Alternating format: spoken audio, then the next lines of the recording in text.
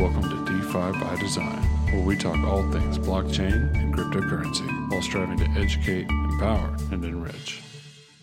Welcome back to the DeFi by Design podcast, brought to you by zkRollups, a media and education company that provides high-quality, actionable insights and information on all things Layer 2s, rollups, DeFi, scaling solutions, new protocols, juicy alpha, and insightful research. We're excited to share with you the latest trends and development in the DeFi space so you can stay informed and ahead of the curve.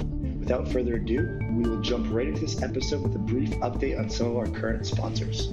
Buffer Finance is a non-custodial, exotic options trading platform built to trade short-term price volatility and hedge risk of high-leverage positions. They are a leader in the arbitrum charge, taking over on Layer 2s and totally understand the potential of blockchain technology and how it's transforming the finance industry. And they are proud to support DeFi by Design. If you're looking for a platform to trade short-term options, look no further than Buffer Finance. With their innovative tech, easy-to-use platform, they are at the forefront of the options tech in Arbitrum. Visit their website, buffer.finance, and take a look at all their options.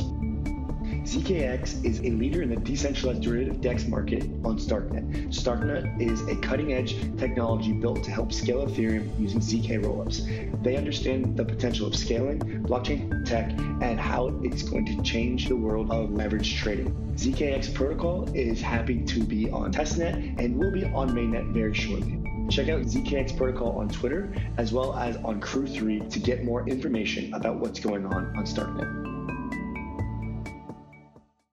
What's going on, guys? Welcome back to DeFi by Design, episode number 105.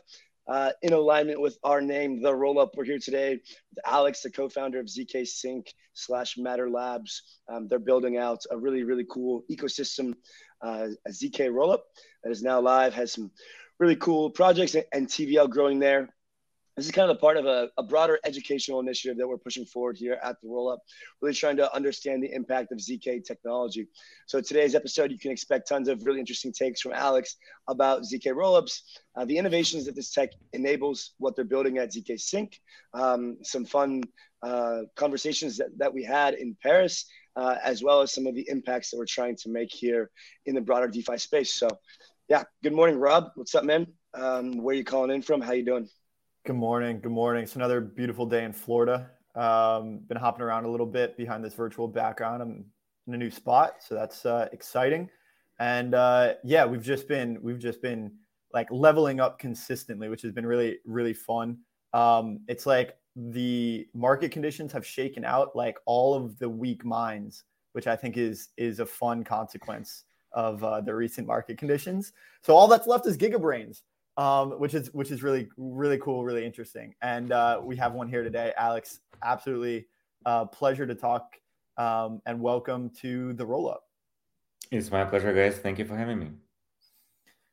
Cheers, man. So let's dive into it. Like maybe a good place to start is from the beginning, right? So I would be interested to know like what your origin story is. Like where did you come from? Why did you dive into building a protocol, a layer one? Maybe we can touch on the FAT protocol thesis, if that's something that you hold near and dear to your heart.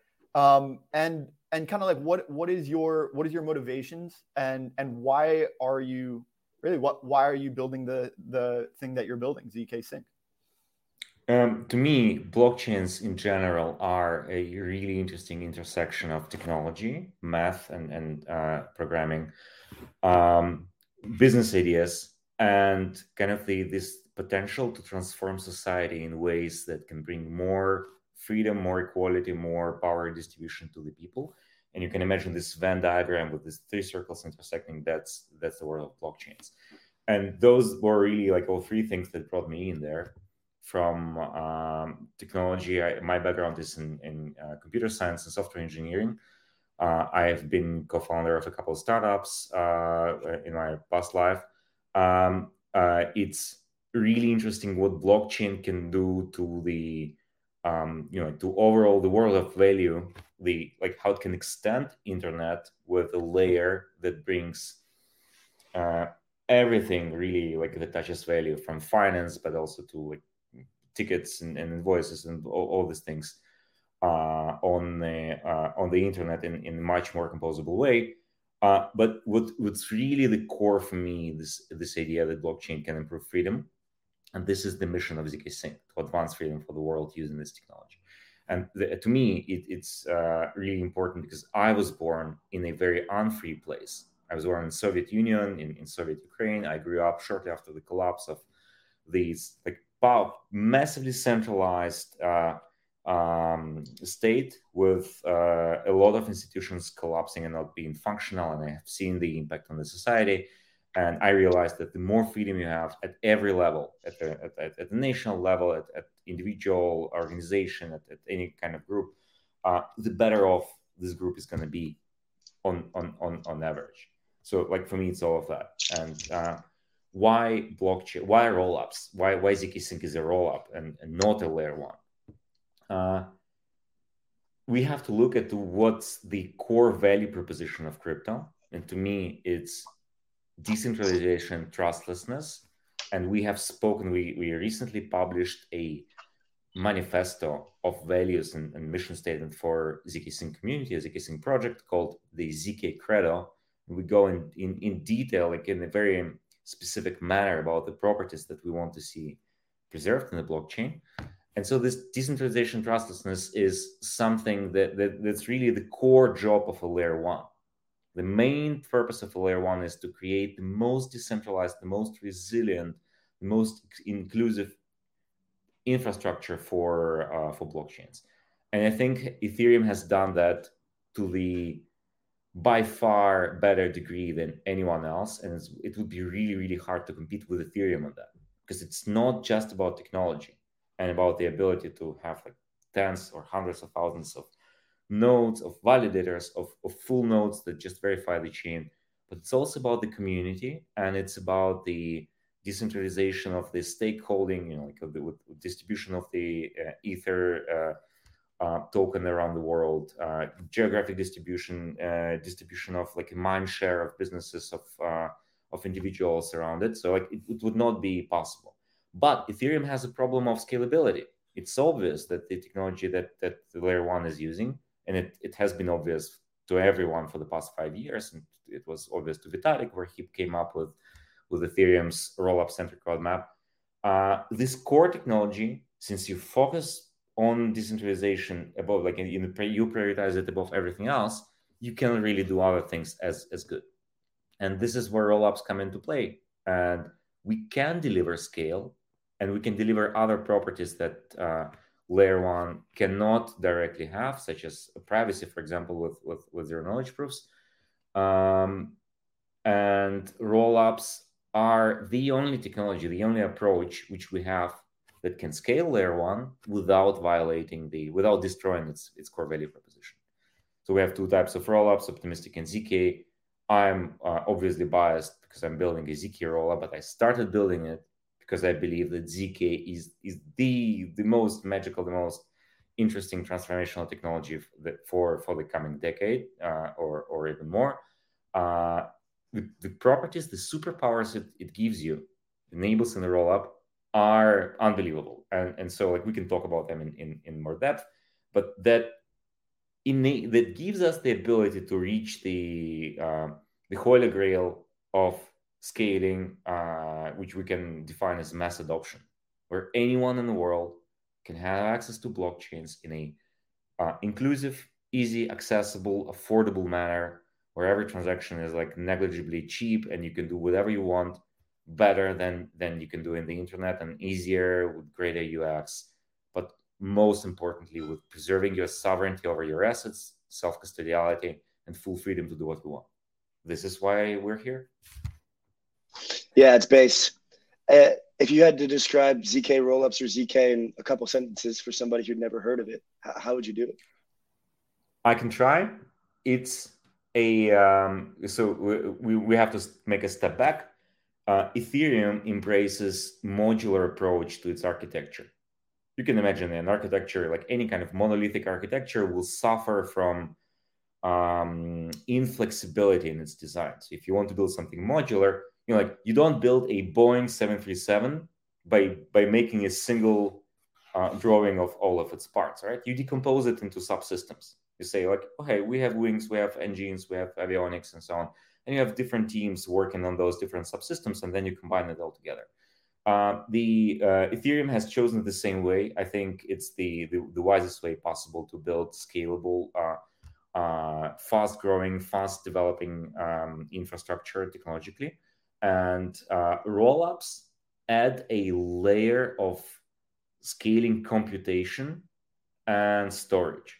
So what rollups do is, instead of submitting all the transactions on layer one, we bundle transactions together in blocks off-chain, and then we do some pre-processing. We compute the cryptographic commitment to the state, which we get after applying all the transactions in this block, and we only submit one single hash on layer one, which corresponds to this new state, which is like we call it cryptographic commitment.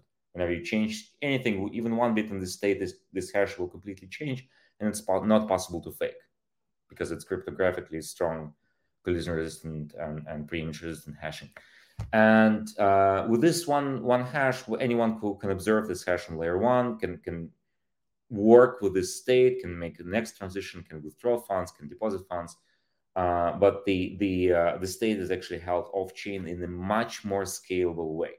So we derive the settlement properties from Ethereum, the finality from Ethereum, and rollups. Also, unlike other scaling approaches attempted in the past, rollups share all of the information about the kind of necessary to reconstruct the state of the new block through the Ethereum network. So we use Ethereum as a data availability network, not as a storage network, but as data availability. So we only use it to make the new state available, inform everyone about like what's changes in this block. And so having those two properties, relying on Ethereum for finality, relying on Ethereum for data availability, and also a third property, which is gonna complete this picture, is relying on Ethereum for the validity of the transactions. How do we make sure that this new state which we commit is actually valid, that we followed all the rules of smart contracts, of the signature verification, of everything which is happening in this new state? And this is the magic part which rollups perform. Like, how do you do this verification easier, cheaper, or at least cheaper from the perspective of full nodes on Ethereum than if you do it directly on Ethereum? And to explain that, we can remember that whenever you send a transaction on Ethereum, it will be replayed by all full nodes, because we have this maxim of don't trust, verify. So you have to re-verify every single transaction. And that doesn't scale, because if you have like 10 or 1,000 times more users and 1,000 times more nodes, you will have to do 1 million times more work, which is unsustainable. So we call it quadratic complexity of n square, mathematical terms, and this would just quickly grow beyond anything feasible to actually practically implement scalability. So what we do with the rollups is we kind of like, I will not speak about optimistic rollups now. They do it in a peculiar way, but with zk proofs, with zk rollups, we have one entity compute something called the proof, compute the snark, a proof of computational integrity for this entire block. So one entity makes a little bit more work than everyone else would do individually to just natively compute this, the new state. But then they produce this succinct proof that, you know what, this new state is actually like valid, and we completely followed all of the operations, all of the functions that we wanted to execute. And then we send this short proof to Ethereum, and we let it be verified by a smart contract, which is the gatekeeper of this new state. And once this snark, this zero knowledge proofs is verified, only then will the smart contract on Ethereum allow the state transition to happen. So what this means practically is we do much less work, and it scales almost linearly with the number of users. Like the amount of work, just like if you have 1,000 times more transactions, you will have to do 1,000 times more work, not 1 million times more work. But every single full node, every single validator on Ethereum still practically verifies all of these transactions that happen there, even though they are doing like just a fixed amount of operations on chain, and you only pay a fixed price for this verification, which is borderline magic to me.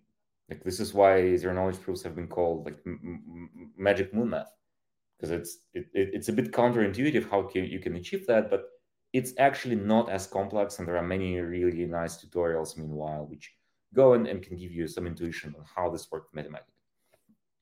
Yeah, and so that enables tons of new innovations on ZK Sync and for all ZK rollups. Talk to us a bit about how that technology enables innovations that may not be possible on other chains. So we'll start with the sheer scale that will be possible once we reach the full maturity of the ZK rollups. To talk about full scale, we can talk separately how we reach this full scale, because it's not trivial and it requires one more step, and we can talk about it speaking about ZK Stack. But imagine that you can have it, like today on Ethereum, you can process 20 transactions per second. Imagine you can process hundreds of thousands of transactions per second without losing any of the properties that make Ethereum. What you can do, well, and each of the transaction is like really cheap. It's like a fraction of a cent to compute it, or maybe like 1 cent if it's like really highly secure transaction.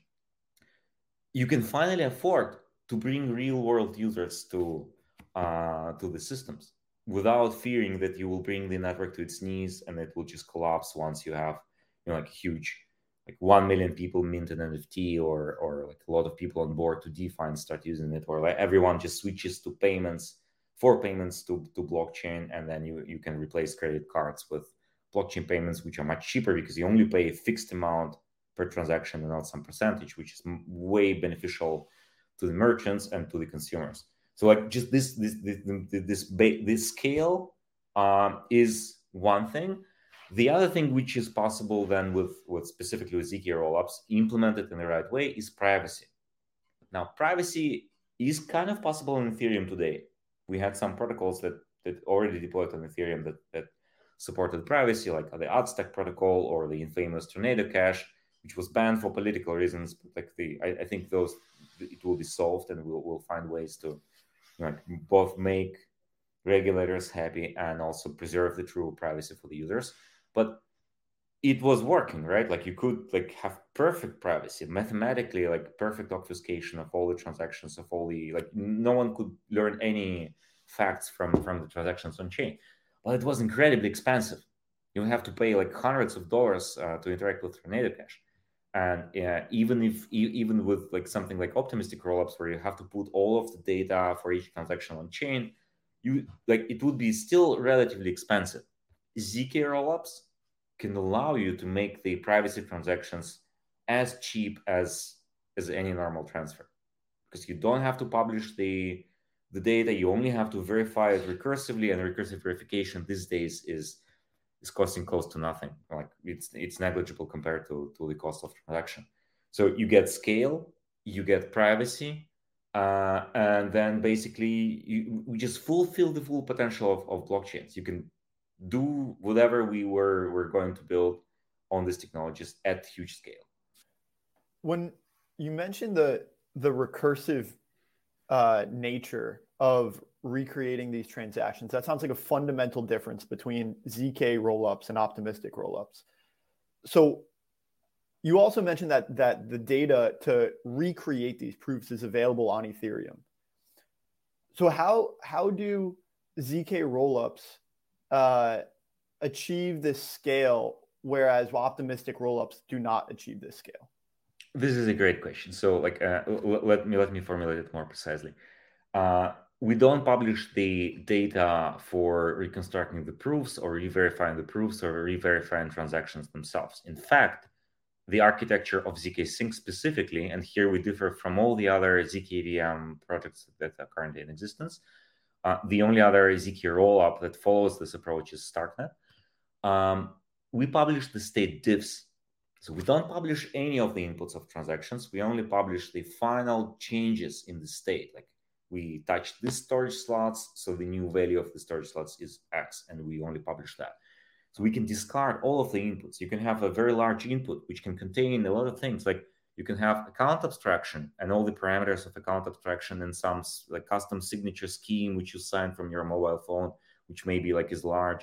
You can specify some preconditions, post conditions, some security things.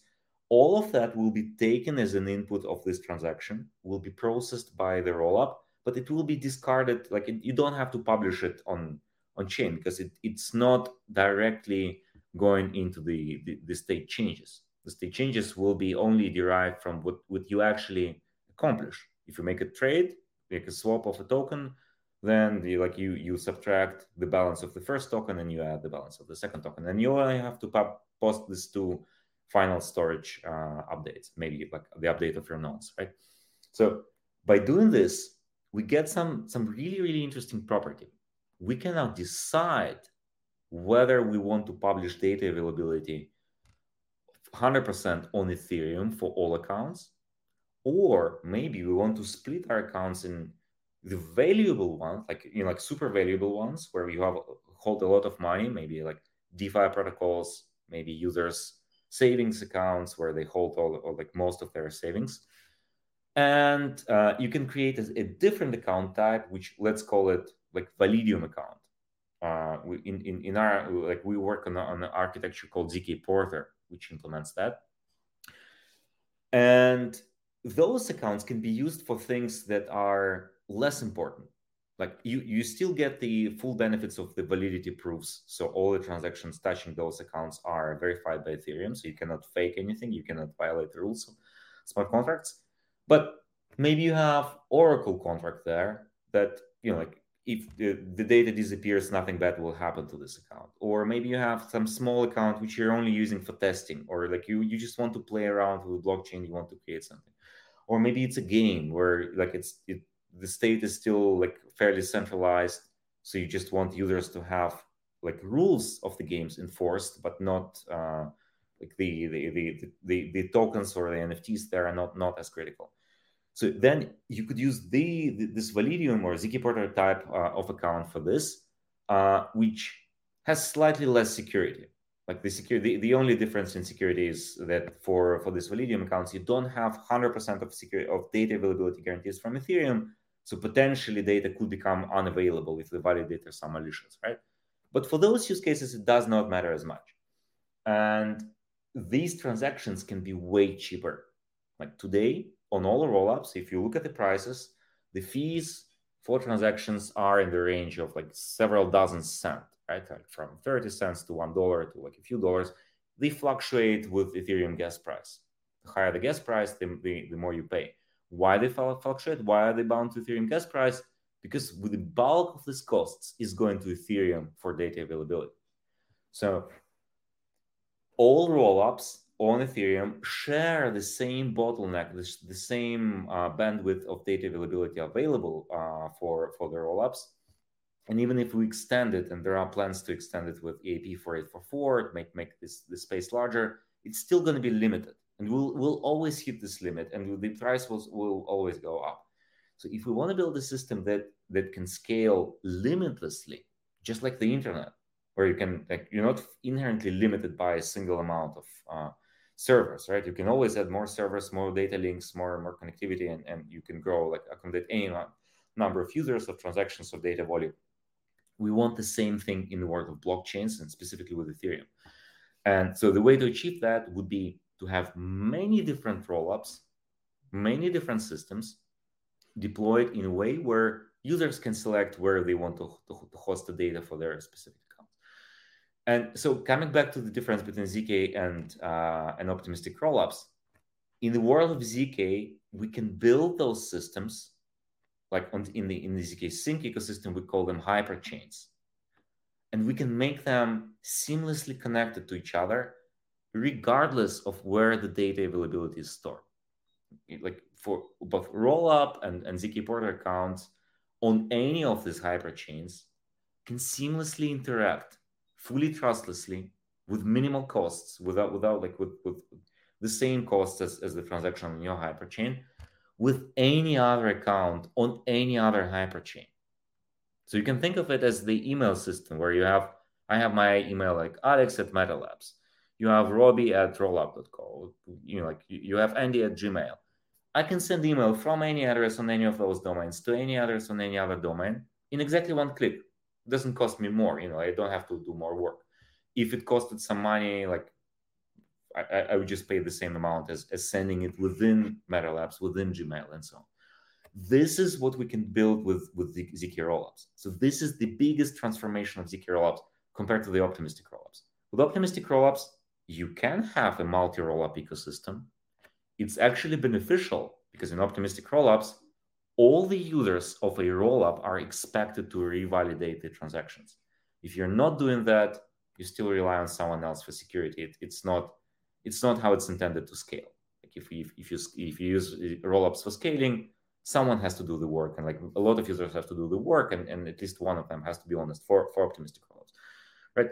So it has some merit, but the interoperability between those independent sovereign rollups will take like 6 days or 7 days for trustless messages to arrive there, and you cannot extend the space for the address space, the account space, with this off-chain extension, which would then seamlessly be interoperable with all the other rollups. It's just like fundamental limitation of the architecture. And this is why it's obvious to me that long-term we will only have zkRollups. Like optimistic rollups are really, really important now because they launched earlier, they provided relief to Ethereum, they saved Ethereum from like users migrating to other like Ethereum killers, other chains, for being like, because it would be way too expensive to transact on Ethereum. So it's great that they're there, but they will eventually have to migrate and like embrace the zk technology or just disappear. Do you think they will eventually have to migrate to the same sort of architecture where you split up like larger accounts and smaller accounts into Validium accounts? I think so. You think? I think. Okay.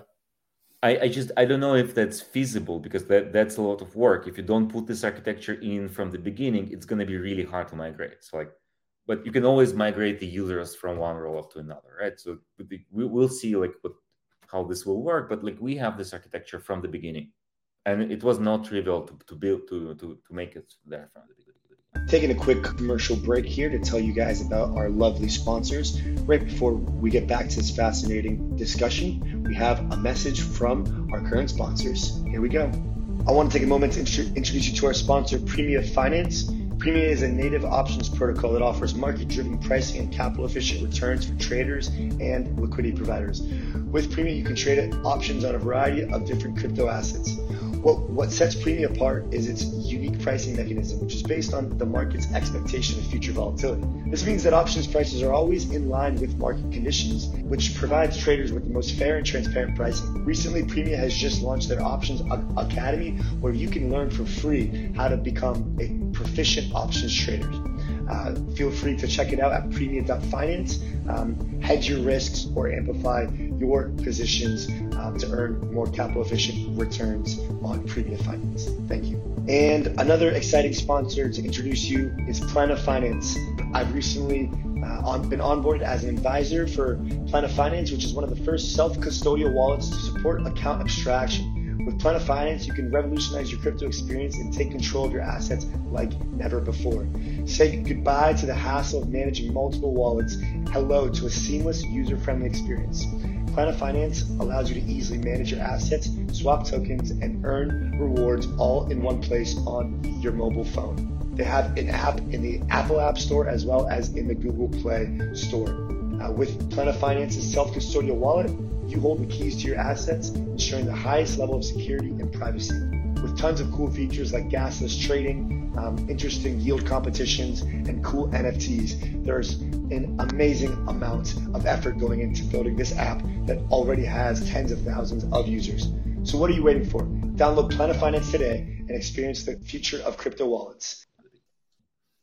Yeah, I think on this point of interoperability between these hyperchains within the kind of the zk sync or the zk stack, you get to a question about interoperability with shared liquidity and kind of how they interoperate with each other. And there's two concepts there that I think our audience would like to hear about, which is understanding what shared sequencers are and understanding shared provers and the pros and cons of kind of the centralization of a prover or of a sequencer in the current ecosystem.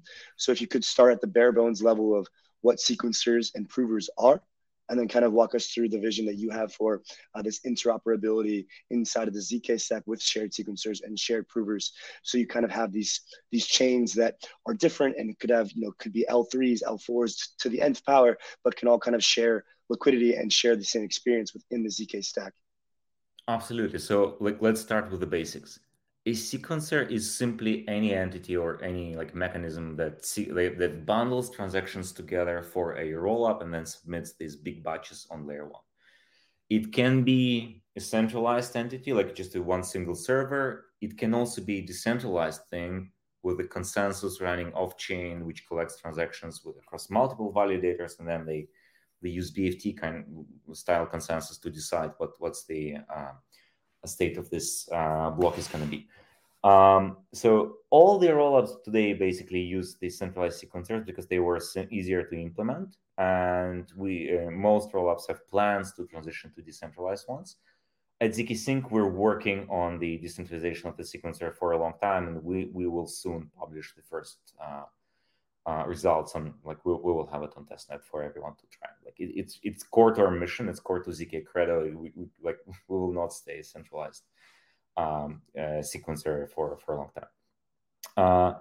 So that's the sequencer. Now, zkRollups, after you publish or after you produce, they bundle the transactions together in this block. Someone needs to generate the zero knowledge proof for this block, which is a quite computationally intense operation. Again, this is the job of the prover. The prover proves that the block is valid.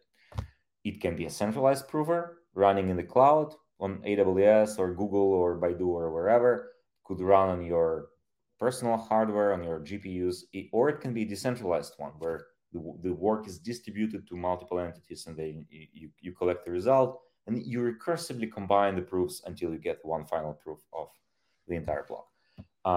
Again, we start with this more centralized version of the prover, and we will transition towards more decentralized version. And it's very obvious to us that eventually everything has to be decentralized. This is why the new proof system, the new implementation of the proof system we recently announced, called Bujam, is optimized for decentralized proving. We have a GPU implementation that can work with consumer-grade GPU hardware, which requires only 16 gigabytes of RAM. In the worst case, we can even tune it down to 6 gigabytes. So it can run on basically any GPU on any gaming machine or MacBook or anywhere in the GPU mining rigs that were previously used for mining Ethereum and so on. So this is the prover. Now, the question was about shared sequencer. The shared liquidator, the shared sequencer and shared prover to facilitate the interoperability that you speak of. Yes. So let's start with shared liquidity. In order to have shared liquidity between rollups, you need to design them in a certain way so that you have this trustless messaging passing from each of them to each other.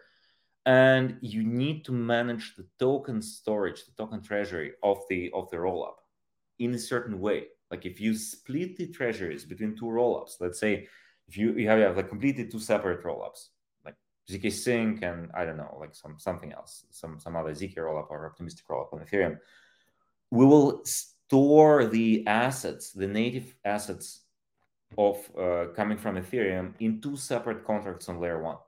One will have all the assets locked for zkSync. The other have all the assets locked for this other rollup. And so we cannot talk, there is no way to have shared liquidity. In order to bridge something from one rollup to the other, we'll have to pass a message.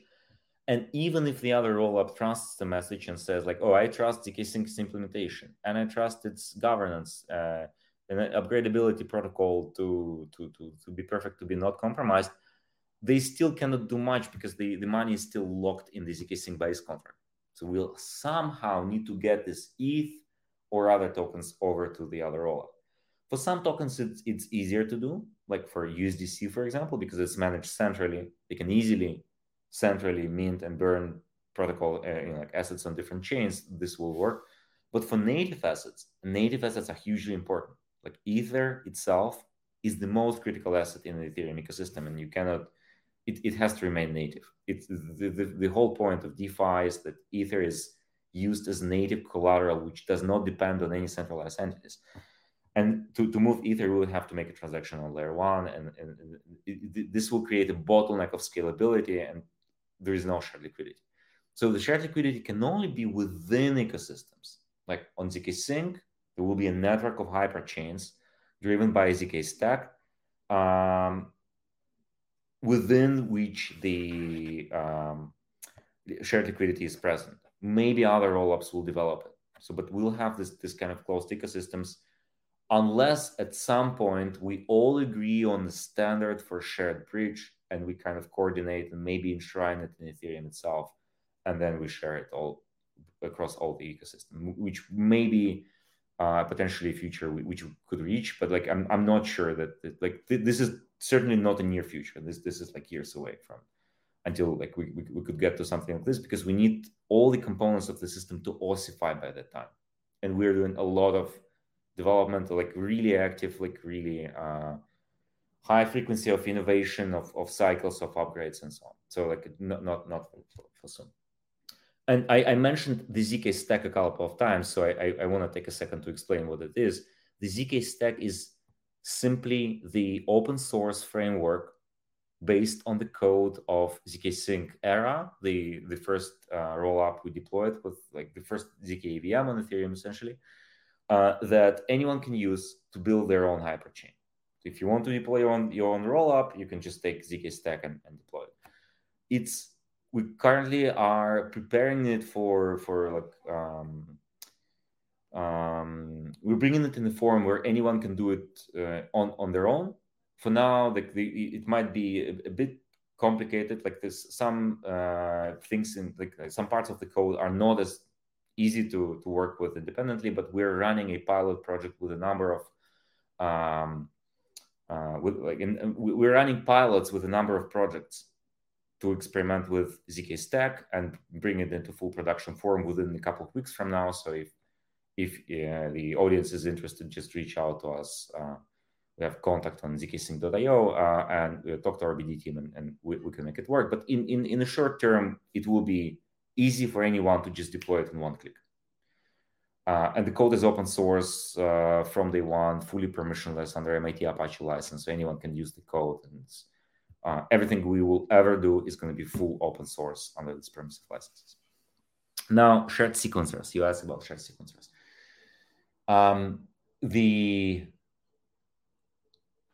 In the ecosystem of hyperchains, the liquidity can be shared seamlessly, and the messages are trustless and relatively fast, but they're still asynchronous, which means like one rollup can send a message or some value or some message with value attached to it to another hyperchain, and it will relatively quickly, like within seconds or minutes, depending on configuration, it will reach the other chain destination. Will be the transaction will happen there.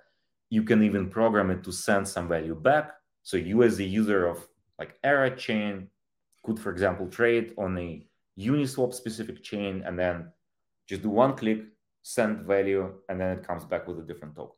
You can imagine this kind of UX. But it's asynchronous. So you cannot do things like flash loans. Flash loans must complete within one single transaction atomically. Either all of the steps of the transactions complete successfully, or all of them fail, but you don't have the first part executed and the second part failing. And the only thing to do things like this would be shared sequencers.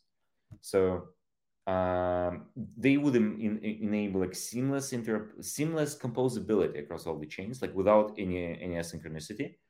But I don't think that this is for everyone, because with shared sequencers, you are giving up a lot of sovereignty.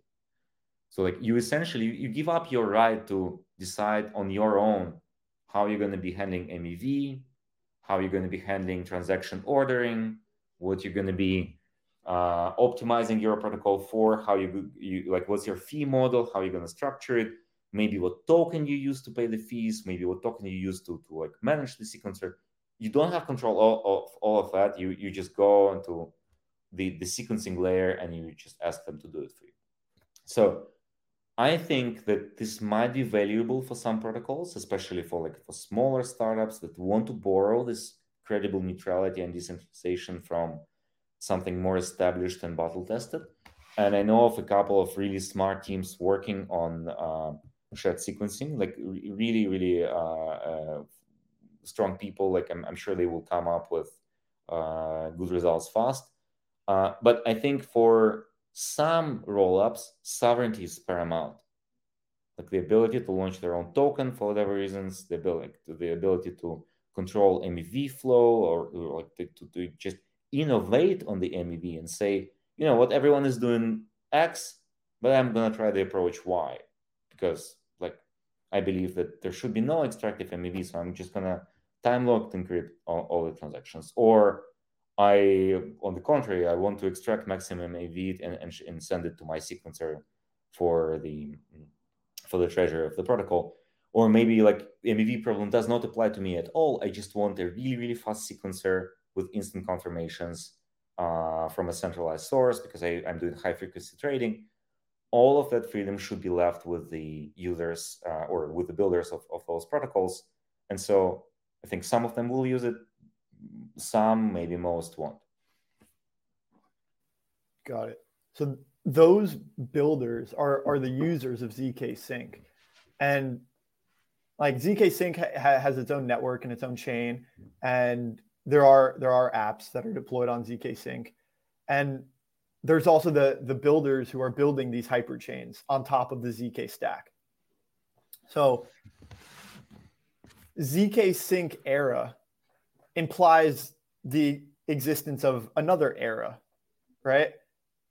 Is there like a second era, or like is there a roadmap as far as like how zk Sync is on the path toward this hyperchain universe or world? Oh yeah, absolutely. So zk Sync era is just the name of this first base chain, the first hyperchain that we put in existence.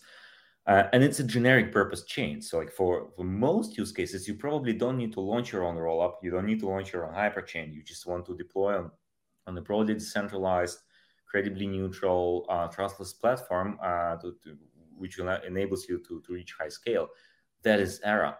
Like if you just want to deploy a DeFi protocol or NFT protocol or some interesting identity application, you can just do it on Era. You don't have to wait for the hyperchains to arrive, or you don't have to build your own. Era is experiencing explosive growth. Like the numbers we see, like it's the most popular L2 on Ethereum for the past couple of months. With like on many days we exceed Ethereum's transaction volume. We have I think the largest number of active daily users. We are third largest L2 by TVL, and TVL is growing. We have like basically daily, like a number of protocols are deploying some interesting things on Era, and we have not even yet unlocked all the features that make that give you the full potential, the full superpowers of Era. This is coming in the next wave of releases that will happen over the next couple of months. So there are some things though that make Era distinct and unique, like for example, native account abstraction. That is not currently present in any other protocols. You can use EAP 4337 on Ethereum and other rollups, but that does not work natively with MetaMask, for example. You cannot do gasless transactions for MetaMask users. You cannot let MetaMask users to pay for fees in different tokens and so on. You can do this on Era. So it enables some really magic UX for a bunch of application use cases, such as NFTs or like wallet abstraction, smart wallets, and so on. So, but yeah, like Era will be just growing on its own. Hyperchains are there for use cases that really require a separate chain. Like maybe you have a special community that wants to have its own chain for whatever reason, because this community is coalescing around that.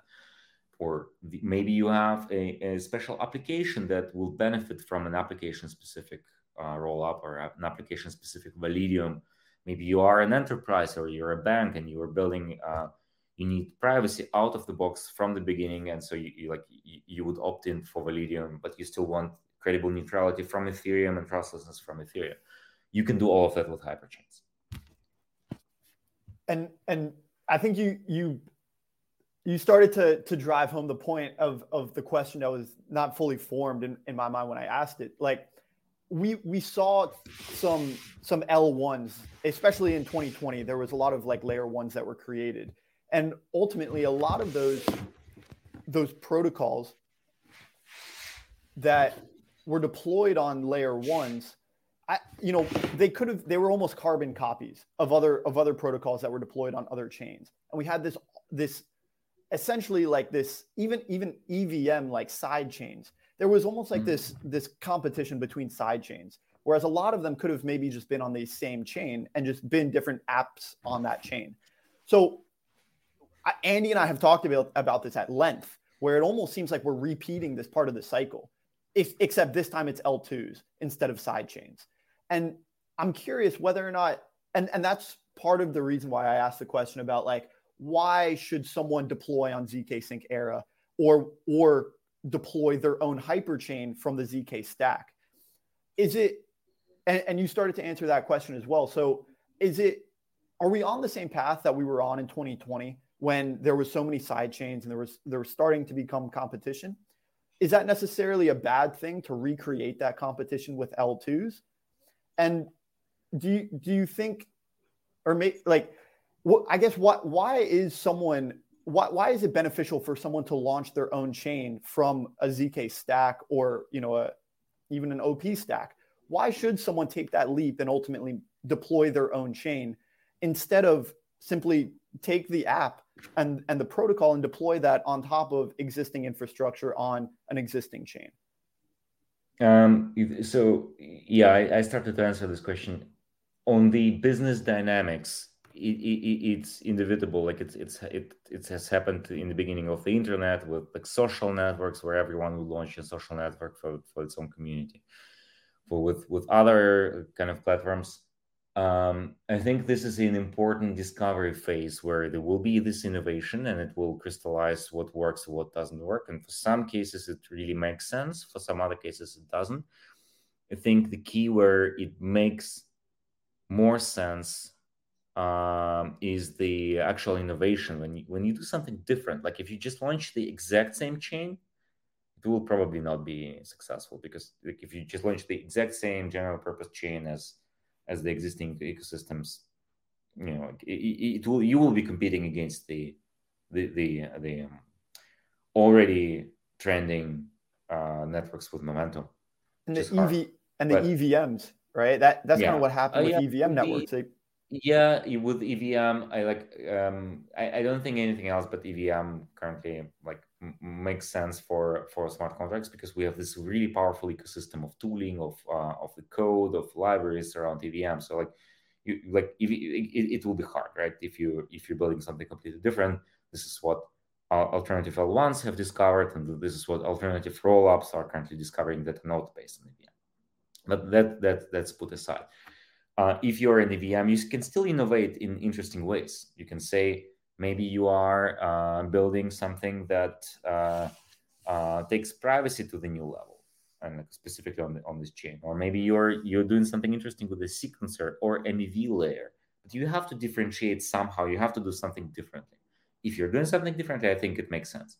So, and the best way for you to do something differently is not to reinvent the wheel, but take a good base, something like ZK Stack that is battle tested, we invested millions of dollars in security and security audits, in security contests.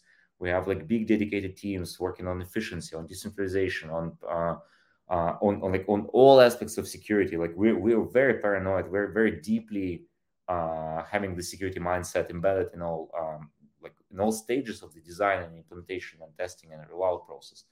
So why replicate all of that if you can take that as a modular stack, as a framework, and then you can just tweak on specific things. You just replace the sequencer, or you just make the sequencer better in some ways, or you just change the data availability mode and you say like, I'm going to keep it to myself, and then I'm going to do privacy application around like whatever I need there, right? This is how I would see it. Thanks for that. Yeah, as you kind of wrap up here in the final minutes, I wish we had another hour, but when you're done scaling the world and implementing ZK technology from everything from finance to social media to hyperchains, gaming, derivatives, all types of app applications, what's a passion project or a cool use case that you would like to see built out, or that you'd be interested in building out yourself that is available because of this technology? It's really like I cannot talk about specific applications because we have a very sacred culture of credible neutrality. I don't want we're never going to make kings and like prefer ones over the others. We want zkSync to be completely even playing field where everyone can do things better, and like it doesn't matter if you're a big existing project or a newcomer, you always have a chance to play it even. I will talk about generic concepts that I really like, that I don't see being embraced to its full. And I think this is a huge potential if someone is going to be doing that. And obviously, if someone is first and just build something new from scratch, we will be endorsing them. We will help this project. We will like spread the word. We'll push the idea that look, here's a new use case. Here's a new approach. Take a look at that. What I really want to see built more is the applications leveraging all the superpowers of native account abstraction. So like you can think of building wallets or just like protocols that allow you to, like, for example, replace a bank, which offer you all the functions that you have in a bank, where you can create sub accounts. You can create like a family account, and then you give it to your kids or spouse or whoever with some spending limits or daily spending limits. You can create session keys where like you kind of like on this browser you can do certain things in your game in your like NFT project, but like you don't have to log in every time. You only sign the message once, and then the session key is stored in the browser. And you do everything like Web 2-way, like really easily with just one click, but you cannot do a lot of harm. Things like this. And thanks for that. I appreciate your time. I feel like this was extremely educational. Learned quite a bit about just ZK and what you're building at zkSync. So thank you for this. And yeah, man, it was a pleasure. We look forward to fulfilling our role in the space and just kind of educating as much as we can. So yeah, it was a pleasure. It was really cool. Thank you guys for great questions. I really enjoyed it. Thank you, Alex. This was fun. Thanks for listening to the DeFi by Design podcast. And a big thank you to all of our sponsors for their support. Please check them out in the links below, as well as on our website and in our newsletter. We'll be back with more exciting guests and insights. Until then, stay curious, stay informed, and keep designing the future of DeFi.